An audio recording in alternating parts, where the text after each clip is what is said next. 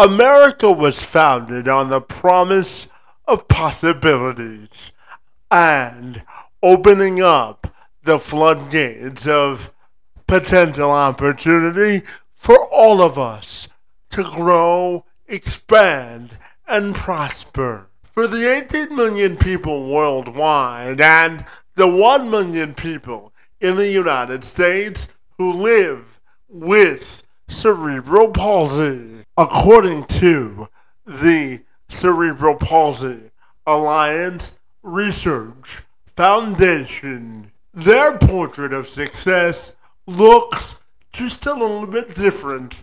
But the good thing about it is diversity is at the strength of what is possible. The Cerebral Palsy Alliance Research Foundation funds U.S.-based research to change what is possible for people living with cerebral palsy, and they also implement proven science and advance forward innovation to affect everyone living with a disability around the world.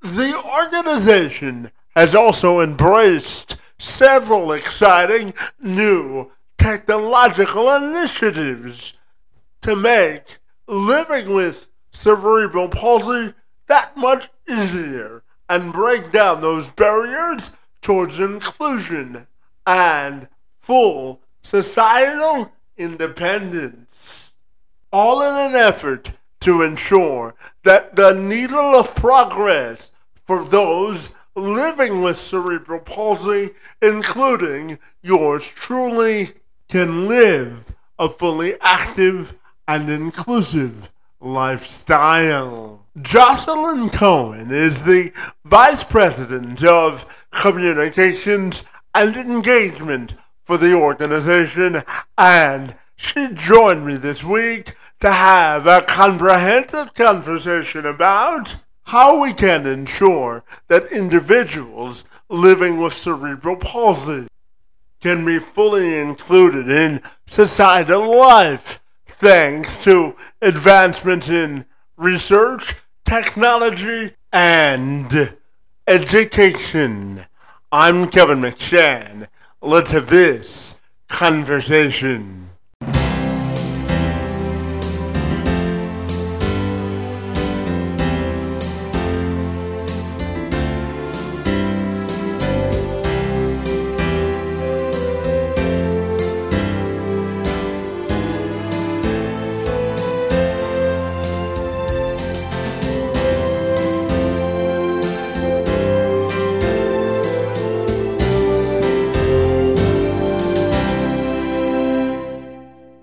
Jocelyn, if you're ready, I'll take a moment to welcome you to the program, and I'm super excited to learn about all the great work that your organization does. Great to see you this morning, and happy Friday to you. It's great to see you too, Kevin. I'm so excited to be here and share what Cerebral Palsy Alliance Research Foundation does and my experience with this organization over the last 4.5 years or so. Yeah, absolutely, and I know your organization funds some of the most important research for people living with cerebral palsy. So I'll just give you the floor to give me an overall, a general view of what makes this organization so fabulous and why you love working there. I mean, couldn't ask for a better intro than that. So we were founded in 2015 as an organization solely focused on cerebral palsy research. And we did that for several years. And then we realized kind of during the last few years with the shift to remote work, throughout the pandemic, that technology is also quite necessary for people with CP and co-occurring disabilities. So there are a lot of other disabilities that can that someone can have along with CP. Someone can be visually impaired, hearing impaired, their digestion can be affected, their sleep can be affected. There's so many different conditions. And in order to pay the right amount of attention to CP, we have to view people as whole people and try to meet all the different needs that both you and I, as people with CP, would encounter. So in 2022, in addition to our research funding, we launched Remarkable US, which is the first US-based nonprofit and disability tech startup accelerator. And it is part of the Global Remarkable program, which is run out of Australia. And the Australian accelerator is run by Cerebral Palsy Alliance, who we closely collaborate with, and we run the US accelerator. So we focus on research, we focus on innovation and technology through that accelerator, and then we also focus on implementation, because if research is done, but it doesn't make it to practitioners and clinicians, it's not going to make it to the people like you and me who need it to help us manage our disability. It's not going to make it to the parents of newborns and children diagnosed with CP, and there are lots of gaps there. So we're focused on implementation there. And then we also empower people through education. So we have a podcast as well. We host a webinar series, and we host disability tech talks. So we kind of cover it from a lot of different angles. And then we also have a strategic partnership with the Cerebral Palsy Research Network, which is this 32 hospital network, and that helps within our implementation efforts. So a lot of good stuff going on here. If there's something you want me to focus on first, I'm happy to. Yeah, for a more broader discussion, let's dive into the competitive advantages you think that these technology initiatives bring to folks with CP, and what you're most excited about with any technology initiatives that you're currently involved with. Sure. So, technology and really crucially, affordable assistive technology is what makes accessibility accessible. As you may or may not have experienced, it's really expensive to be a disabled person. No kidding. Right? My friend who, she doesn't have CP, she has a different disability. Her wheelchair costs $50,000. And that is wild. So one of the real tenets of the Remarkable US Accelerator is that we work with companies who are making affordable assistive technology. The idea is to make accessibility actually accessible for people.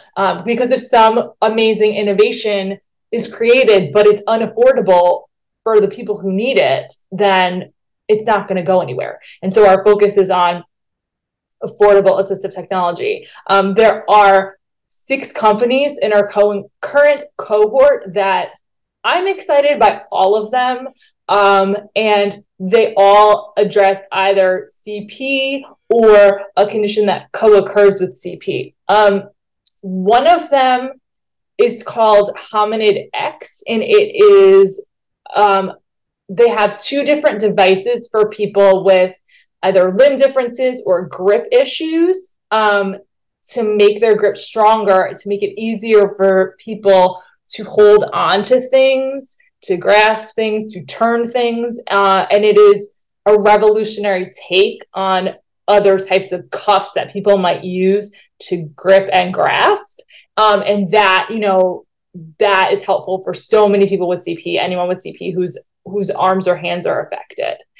There's another company called Spring Rose that created an adaptive bra. So someone who is missing an arm, or can't use their arm or hand, or can't lift their arm or hand, but wants to maintain the independence of getting themselves dressed in a very private way, they can do that. There's a way for them to even just use a finger to close it instead of all of their fingers and 2 hands. And that really restores or gives someone restores independence, or gives them that for the first time in getting dressed. And that's a huge step forward for dignity. And also, cuts down on the amount of time that they may spend getting dressed in the morning. And I don't know if you experience an energy difference having CP, but certain things may take more energy out of us than others. And if someone is using all of their energy to try to get dressed by themselves because they don't want someone else to do it for them, then they're tuckered out at the very beginning of the day. And that's like not an ideal way to start. And this, in restoring or preserving independence and dignity, is also preserving some energy for them. There's another company called Spinex in this cohort that it's a device that is non-invasive and not painful, and it modulates neurological signals for people with CP. And it is in clinical trial right now. It is super exciting. I've spoken with parents of kids in the trial, and there was a child who could not hold their head up, who can now hold their head up. So it's helping people with all different levels of CP. It's making it easier for people with CP to walk if it was harder for them to walk before. And it's making it easier for someone to hold their head up, and look their parents in the eye. And that is a huge, huge deal.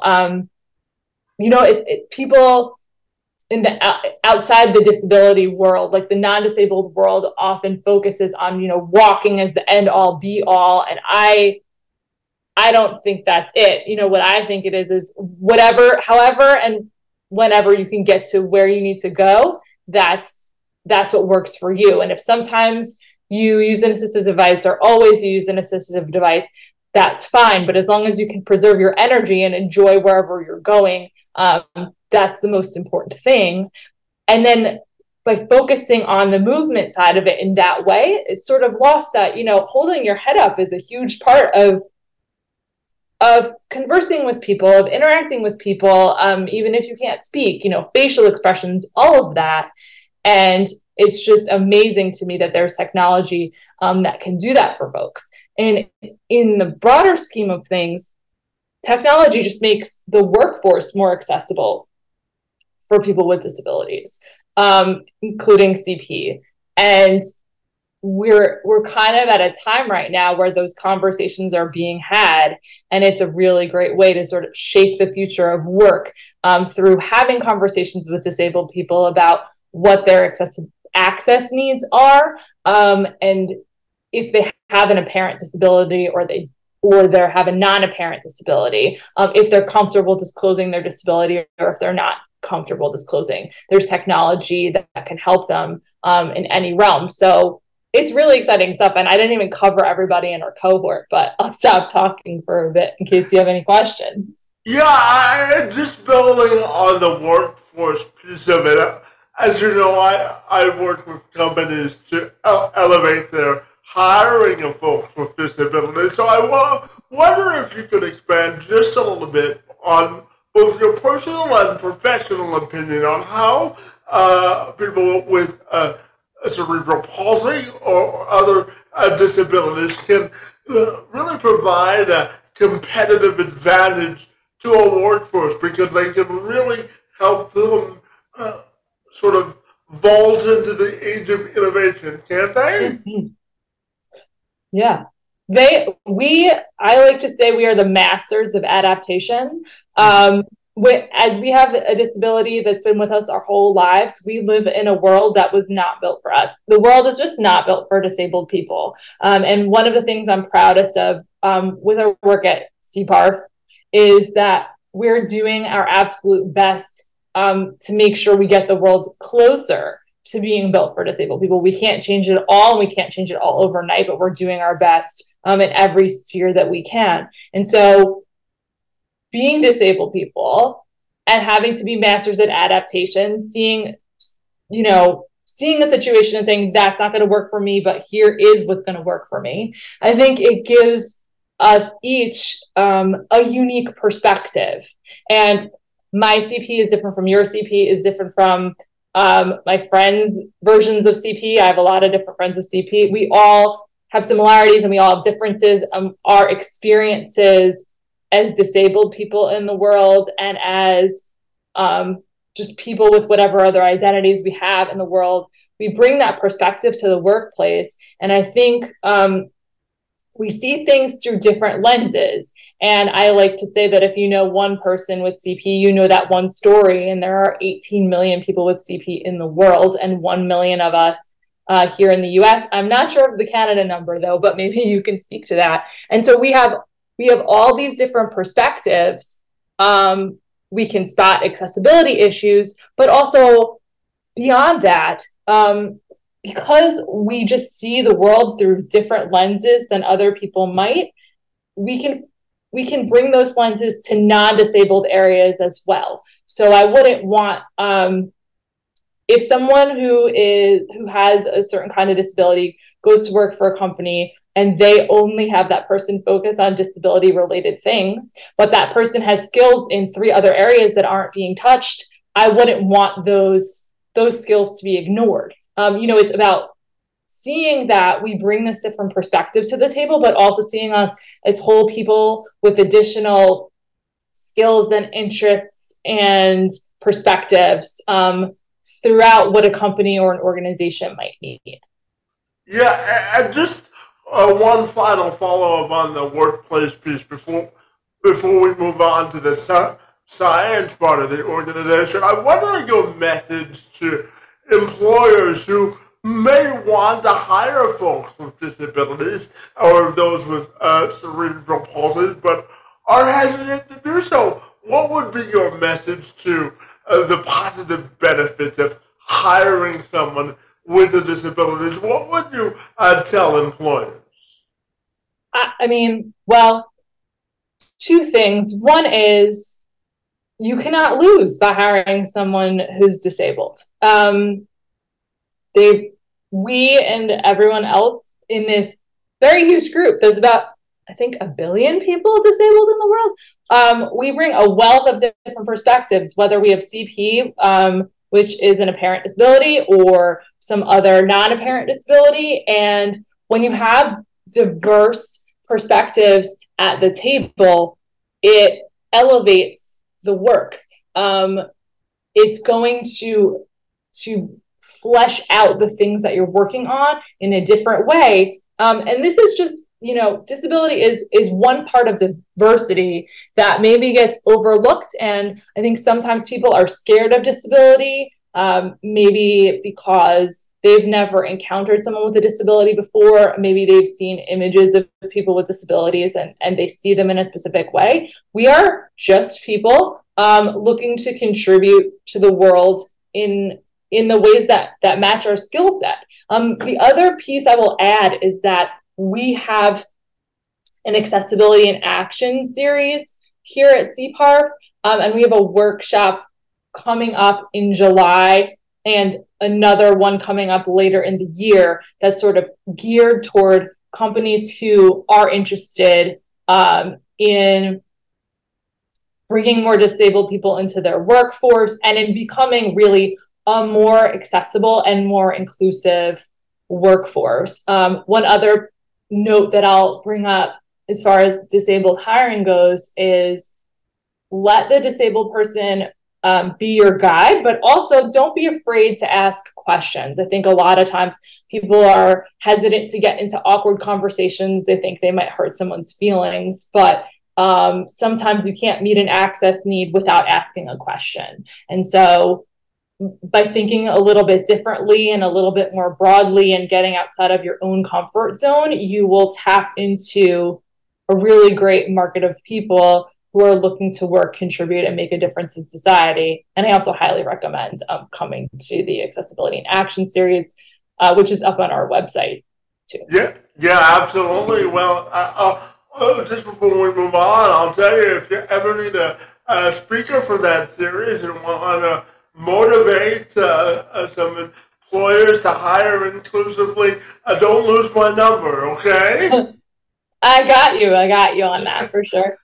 And I have to tell you, I find the work that you do from a science perspective equally as fascinating, because I know that you continue to work on the science end of things to help develop therapies that meet the scientific needs of children and those with CP in terms of treating their chronic pain and other elements. So tell me about the science angle of the organization and the advancements and important work that you're doing from a scientific research perspective as well.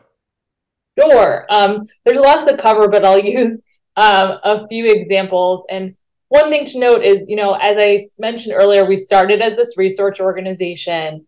And the reason that we added technology, along with what I stated earlier, is that people need answers now. And so technology is going to bring that help and those answers much more quickly.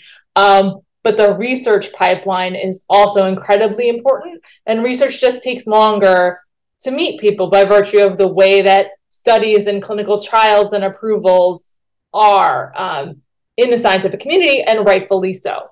So we have 5 research areas that are priorities for us. The first is early detection and early intervention. So the sooner that someone is diagnosed with CP, the sooner that they can get the treatments and interventions that they need and take advantage of the neuroplasticity, or so the flexibility of the brain, to create new pathways and sort of get the best possible start that they can in life. So I was diagnosed with CP at around 8 months of age and started getting PT at that time, and occupational therapy as well at that time. A lot of people aren't diagnosed until they are a year old, a year and a half old, 2 years old, 3 years old.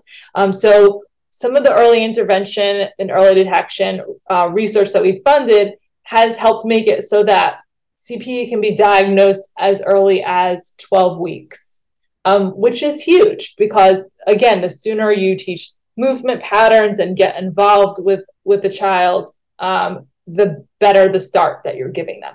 Some of the early intervention research we're funding is looking into making physical therapy a bit more comfortable for kids with CP. So I know that my PT experience as a kid, while I loved my physical therapists, it was incredibly painful. So if there's any way that we can make it more comfortable and more likely that a child is going to, comply with their physical therapy inside and outside of the sessions, the better. If you have a kid who they absolutely hate it, which is understandable, and they're crying and throwing a tantrum, then you can't give them the PT that they need. So working with different technologies in that therapy to potentially make it more comfortable.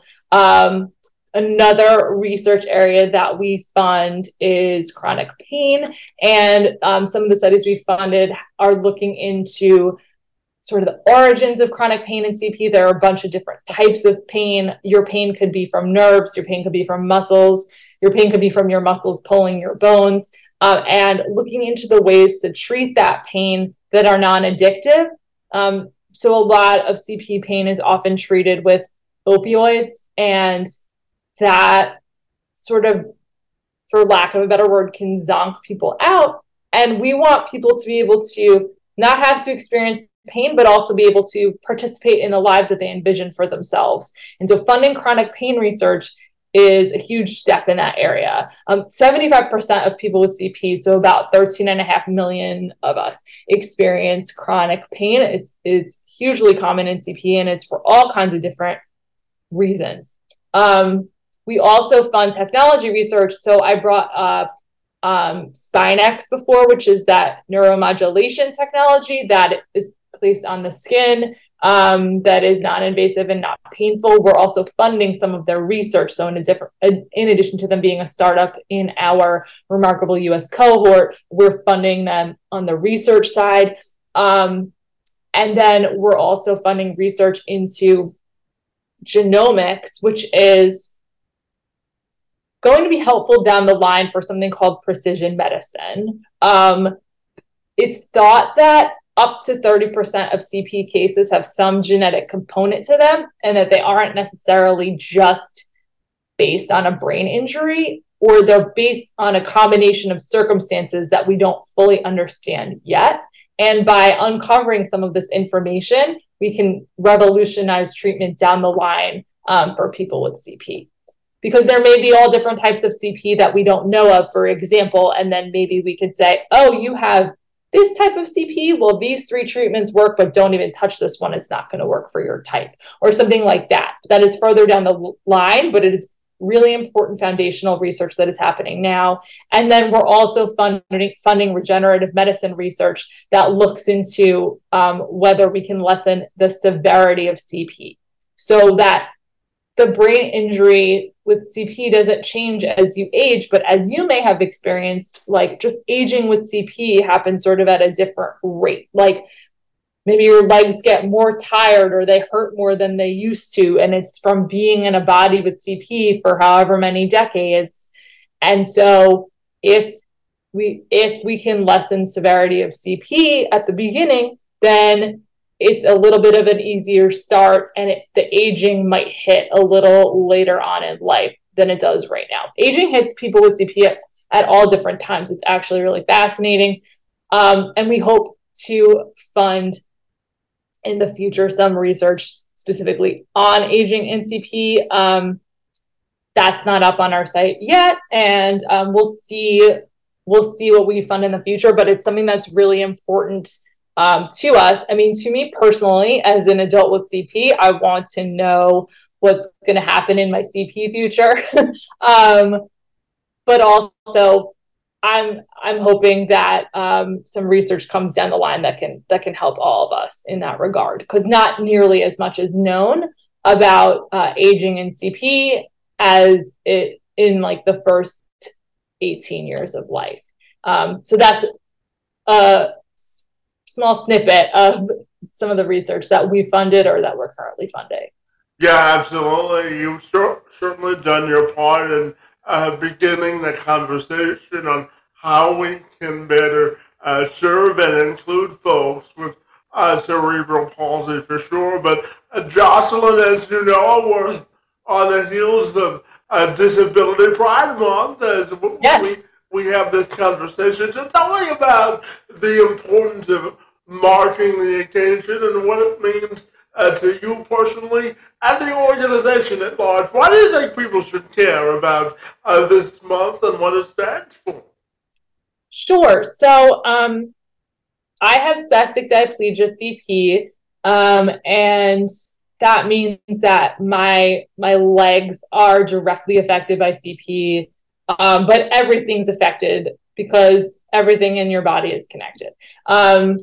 And my personal journey around disability pride has been like a very winding path. But I think ultimately, disability pride is important because pride is the opposite of shame. And I don't want anyone who has cerebral palsy or any disability to be ashamed of themselves because they have cerebral palsy or whatever disability they have. They should be proud to be in the body that they have. They should share their experience as they're comfortable with the people around them so that they can further amplify their own pride in their experience. And by having disability pride, it doesn't mean that there aren't days that are difficult. It just means that I'm going to say, yes, I am proud to have this disability, even if it bothers me sometimes or a lot. Because the most important thing is to be proud of yourself and to not be ashamed of who you are and of your experience. And the reason it's Disability Pride Month is that the anniversary of the passage of the Americans with Disabilities Act is July 26th. It was passed in 1990. And while there's been a lot of progress on the accessibility front, there is still so much more that needs to be done. And so throughout the month of July, we're going to be highlighting different disability stories. We're going to be asking folks on our social media feeds to share different experiences and thoughts about disability pride, and to draw attention to making the world a more accessible place, because then we'll be more out and about. You know, I saw on Instagram, I believe this person's screen name was Pacing Pixie. I do not want to take credit for their design, but they created something that is the cycle of inaccessibility, essentially. If the world is inaccessible, then disabled people can't get out as much, and then non-disabled people don't see us, and so they don't think that accessibility is important because we're not out there. And then it begins again, making the world an inaccessible place. And so Pride is about speaking out to make the world a more accessible place for us all. And as in my role as Vice President of Communications and Engagement, I connect with other adults with CP. I connect with parents and caregivers of children with CP. I connect with clinicians and researchers. And a lot of the times I'm sharing my story or someone else is sharing their story with me as a safe and open place and space to understand each other's experiences and sort of further the mission of making the world a more accessible place. Yeah, absolutely. And if you want, I would certainly be open to sharing my story living with CP for the month. If you ever need social posts, I'd be glad to do it, okay? Absolutely. Absolutely. So we'll connect on that later. But I also wanted to ask you about the future of innovation as it comes to CP. We've talked about science and technology, but how do you think it all melds together when we think about the future of treating and living with CP? When you think about the word innovation when it comes to cerebral palsy, what do you think of? I mean, I personally am thinking of our remarkable US cohort, but what I think and hope is that ultimately the research and innovation sides of things will intersect with each other, that scientists and clinicians who are doing research will partner with different disability tech startups, different disability innovation companies, different people with disabilities to, co-design what they're doing so that the research that is done is serving and meeting the needs of the people, and that the technology that's created is serving and meeting the needs of the people. Because a lot of cool things are done and a lot of cool things happen, but if they're not serving and meeting the needs of someone, it's less exciting to me. So my hope is that, research and innovation really combine.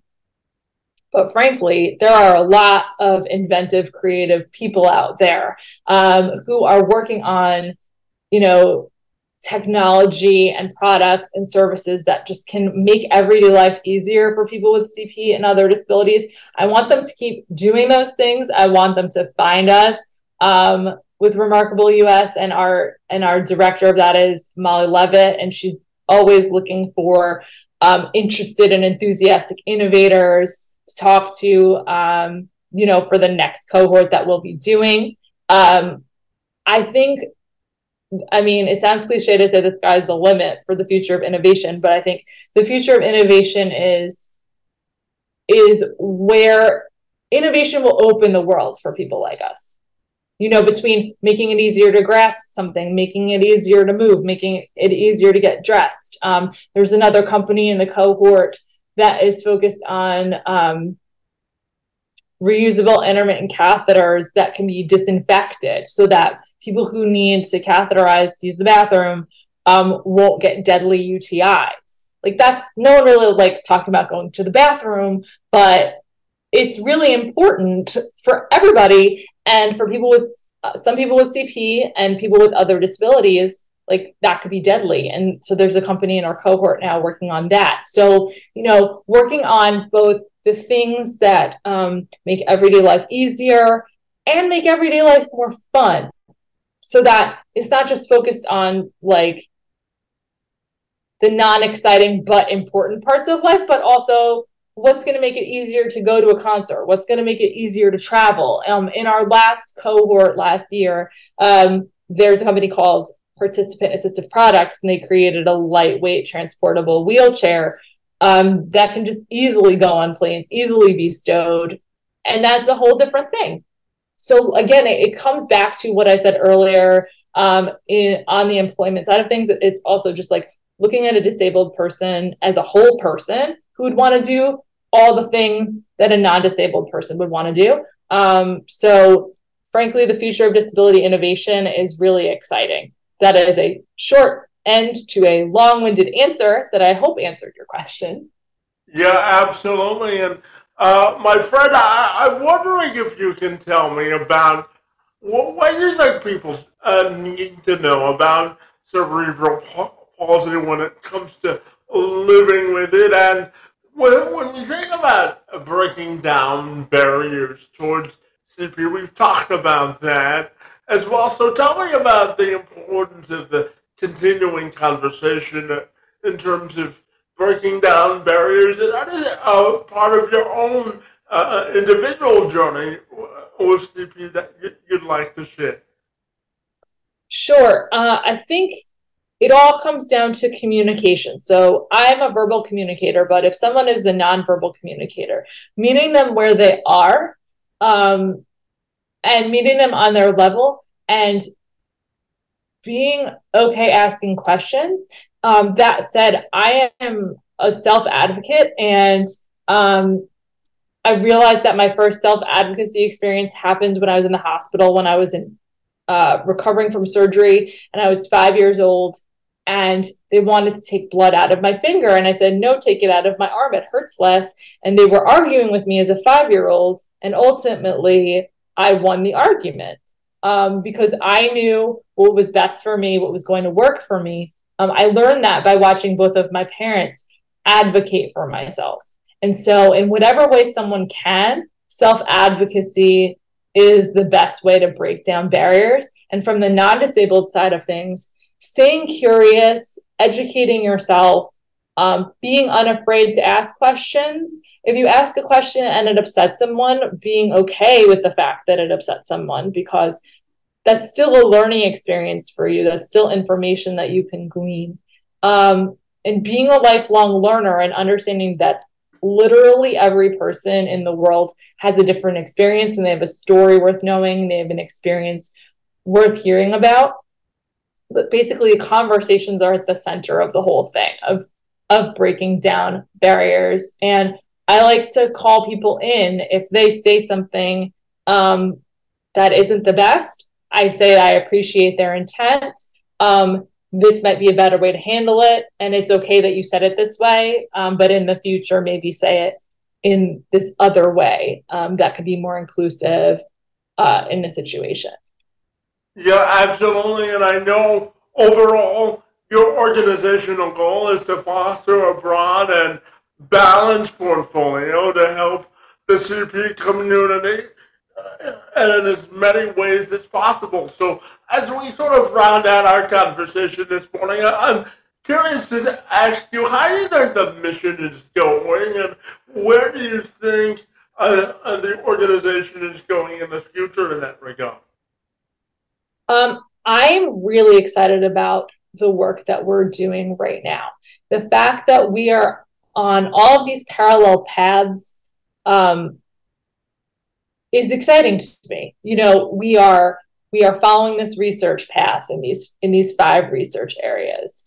We are following this innovation path to help people with CP and co-occurring disabilities. We're following this implementation path with the 32 member institutions of our strategic partner, the CP Research Network, and we're connecting with the community through their platforms as well. We're having conversations with other CP organizations, and you know, we understand that collaboration is at the heart of everything, that conversations are at the heart of everything, and that innovation makes all of those things even better, whether it's scientific or technological, and that it's really important to make accessibility accessible to everyone. And so we're trying to meet those ends, meet those needs in all of the work we're doing. And I think we're well on our way. We can always use support. We have a few fun initiatives coming down the line. So if people want to sign up for our mailing list and learn about those and ways that they can support our work, we welcome that.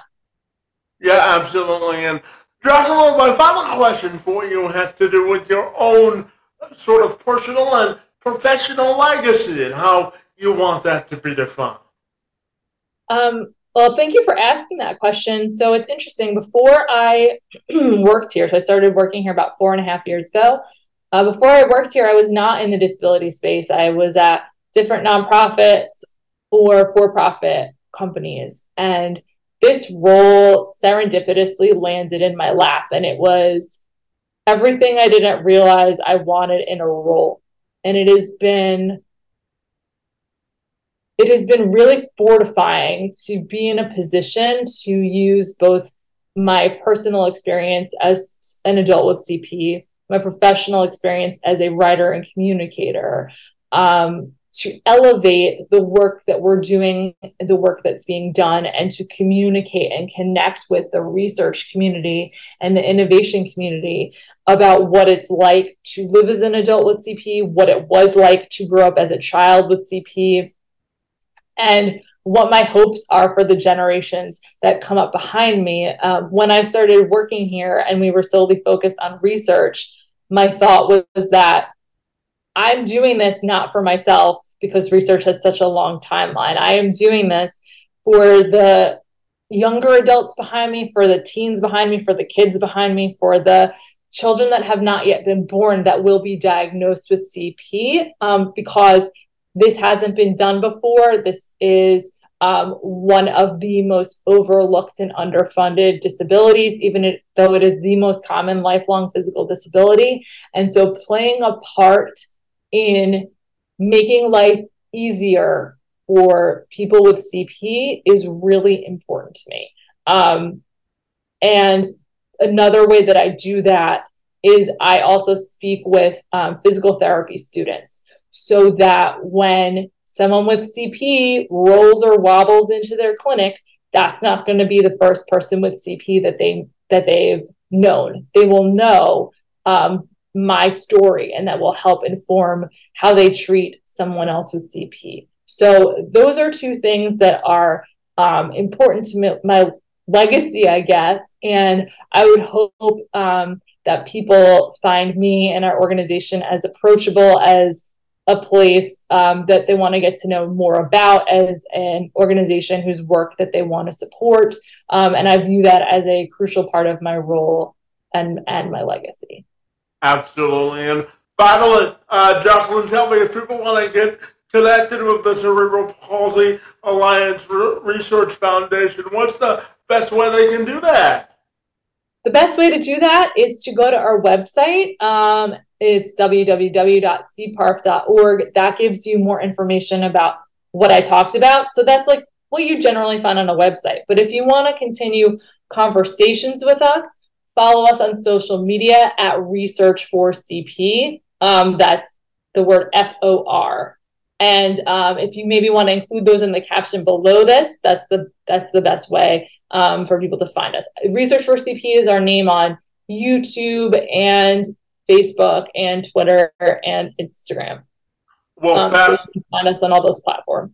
Fabulous. Well, I want to thank you for joining me this morning, Jocelyn, and all for your incredible work in advancing forward the lives of individuals with cerebral palsy, and someone with cerebral palsy myself. I commend the work that you're doing to break down those barriers towards inclusion for a more robust conversation on how we can include everyone in this grand adventure we call life. So I want to thank you for the good work that you're doing and for joining me this morning. It's most appreciated. Thank you so much for having me, and I will definitely be in touch about some of the other work that we're doing with you.